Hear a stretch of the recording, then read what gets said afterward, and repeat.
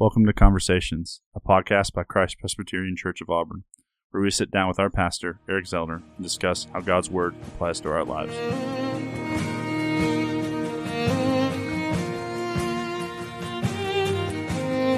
And we're back.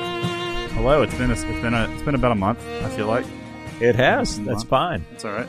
I don't think anybody's been sitting on the edge of their seats waiting for our next podcast, but I'm grateful to get to sit back down with you. Thank you, Michael. I'm really glad to be here. So today we are going to just jump right into it. Not necessarily carrying on from last time when we talked about dominion, but this week we wanted to talk about the Bible, and specifically who the Bible is. The first question we're going to ask is it's really just going to be talking about the Bible, God's Word, and multiple different things about it. But the first question we want to ask is, who is the Bible written for or to?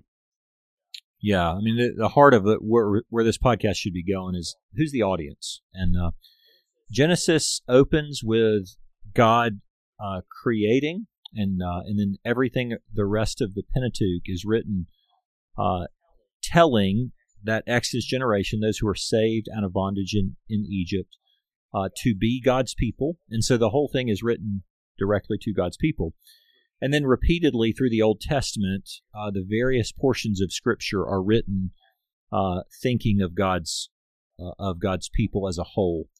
So it's the covenant community of God's people. You come to the New Testament, and Luke speaks about how he's done this. He's done research significantly for so that people would believe. John says the exact same thing. Matthew and Mark are writing for the same reason, that God's people would believe, and that believing they would have salvation in Jesus Christ.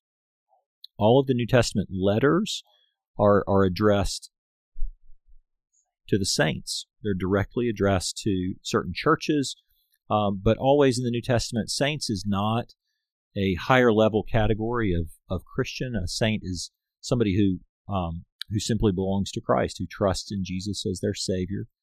And so in the Scriptures, they are always first and primarily directed to God's people. So by way of quick ancillary comment on that, right? So when we're preaching or teaching from the Scriptures, it's useful for us to know that the Bible speaks about things that may not be our things. It speaks about the world and the fall and conditions that we will encounter. But preaching and teaching needs to always be pointed to application for God's people, which I think is why we even need to have this podcast. Because throughout the centuries, there's been a tendency to want to use the Bible potentially as a club to hit the world with over the head, the world who may not even know the Scriptures or that kind of thing. So, yeah, does that help as a start? Absolutely. And I mean, I think part of the second question I wanted to ask, you kind of answered, but I also know that we wanted to read the first part of the Westminster Confession. But the second question I wanted to ask is, what is the purpose of God's Word, right? We talked about it being written to God's people, right, written to the saints. I think that's very clear in the New Testament, obviously. But what is the purpose of God's Word? And I think that the Westminster Confession, chapter 1, first paragraph, and I think you're going to read that. Yeah, I mean, I think it's helpful to begin with the fact the reason the Westminster Confession begins here with Holy Scripture is because that's where the source of everything that we will know about God comes. And so the chapter 1:1 says, although the light of nature and the works of creation and providence do so far manifest the goodness, wisdom, and power of God as to leave men unexcusable. And then it cites Romans 2, and I would also say it cites Romans 1 as well. Unexcusable, yet are they not sufficient to give that knowledge of God and of His will, which is necessary unto salvation? Meaning, you can't just from the light of nature understand Christ and salvation. Therefore it pleased the Lord at sundry times and in diverse manners to reveal Himself and to declare that His will unto His church, and afterwards for the better preserving and propagating of the truth, and for the more sure establishment and comfort of the church against the corruption of the flesh and the malice of Satan and of the world, to commit the same wholly unto, meaning wholly completely, unto writing, which makes the Holy Scriptures to be most necessary, those former ways of God revealing His will unto His people being now ceased. And so the confession says an awful lot in that beginning spot, but one of the things that we recognize is that there's a difference between general revelation and special revelation. And so while the creation does testify that there is a God, and that men are accountable to that God and that they were without excuse, yet the confession is saying it is not possible for man to find salvation in his fallen state apart from God speaking in special revelation. And so it goes on to speak of the fact that this giving of His Word is meant in order to, He's not only revealing Himself, but in so doing, He is preserving and propagating truth. All right, so God's writing, speaks His Word, sends it forth to through the hands of His servants who write, which we just talked about in 2 Peter. But in so doing, it is for the purpose of preserving and propagating truth, and for the establishment and comfort of the church. It's massive, right? The whole thrust of the Bible is for the establishment and comfort of the church against the corruption of the flesh, which is internal, the malice of Satan, the evil one, and also the world, its fallen world.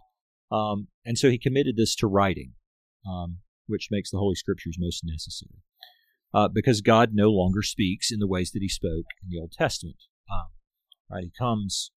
He comes to Adam in the garden and finds him shivering in shame and says, "Adam, where are you?" And He comes to Abraham and speaks to Abraham. He comes throughout the Old Testament, oftentimes in voice, and now the way that God speaks to His people is through the written Word and the accompanying help of the Holy Spirit. So that's actually incredibly helpful because it also frames how we think about what we do with the Scriptures. Right? Yeah, and that leads us into question 3, which just simply put, and this is something that I know I've been thinking about recently, and I know my small group has been talking about as well, and kind of this idea of, should Christians expect non-Christians to behave like Christians? And really the question comes down to, when we're talking specifically about the Bible, should we as Christians expect non-believers to follow biblical principles and standards? Yeah. How about this? Since the Bible's written to God's people, to Christians, we can better anticipate how they are going to respond, and that is with a lack of awareness of truth, though that truth is spoken. The Bible teaches us that through our flesh, mankind naturally hardens his heart,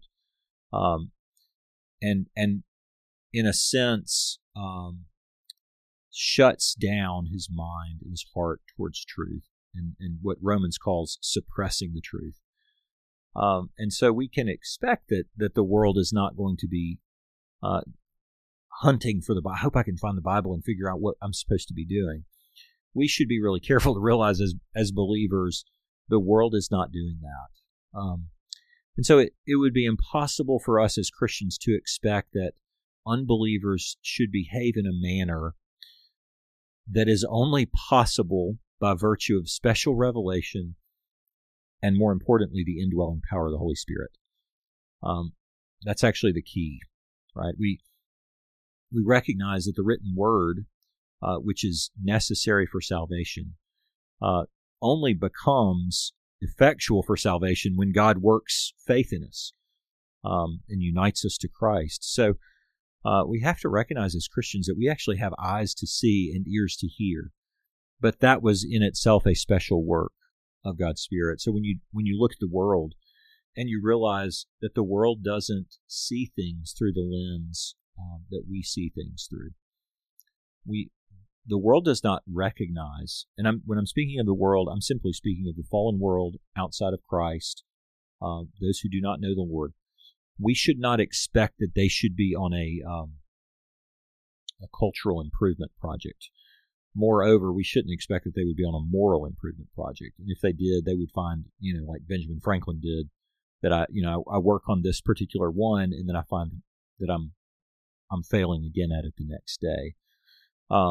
Because the whole message of the New Testament as it pertains to godliness is that God reveals truth, and draws us to Christ, converts us, and having worked that faith in us, then He begins to teach us about sin and throwing off sin and living in manners that are godly and holy and faithful.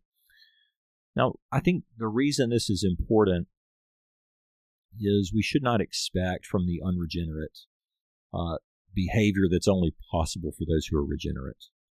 And that doesn't mean we're pessimistic. Oh, goodness, the world's going to hell in a handbasket or whatever. But I think we do recognize that it is even my own acts of godliness. They're not because I'm a pretty good dude, right? They're actually because God's Spirit has been at work within me. Which means then when I look at the world, God's going to do the condemning, the judging of the world. I can take the Scriptures then as a Christian, and I can just hold them up and use them by way of helping me know what's true and what's false, what's right and what's wrong. The greatest thing, of course, that the Scripture does is teach us about God, teach us about ourselves by way of our need, and then point us to Christ. And in so doing, we recognize that were an unbeliever to pick up the Bible and try to use it as a moral textbook for improvement, he or she would simply be doing what our conscience tells us, that there is a right, there is a wrong, and yet in that self-improvement it would be somewhat hopeless. Yeah. I don't know if that, I don't mean that to be grim. I just think we need to be honest as Christians so that we're not going, can't believe, I had a friend in college who he would jokingly say this, and I would not ever recommend that anybody should ever say this, but he would jokingly say, "Oh, stupid pagans," or something like that, which is entirely insensitive and not warm, not kind. We shouldn't think of people like that. That's my point. We shouldn't go, "Oh, stupid pagans." Well, the fact is, I'm a stupid pagan, except that God reaches out and transforms my heart. I didn't just, come up with great wisdom and decide to reach out and grab hold of God. Everything about the Scripture says, in my fallen state, I could never have done that. And that's what's so beautiful about the Scriptures, is they show us everything like that.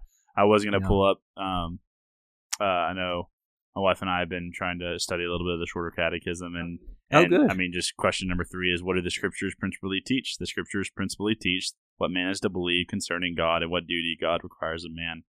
And so maybe that should have been our question at the beginning, but it summarizes it, I think, very well. It does. What man's to believe concerning God and what duties God requires of man. And that's, that goes back to the issue of who God is, what that standard is, and then it's only by knowing the standard of His holiness that we recognize how quickly we fall short.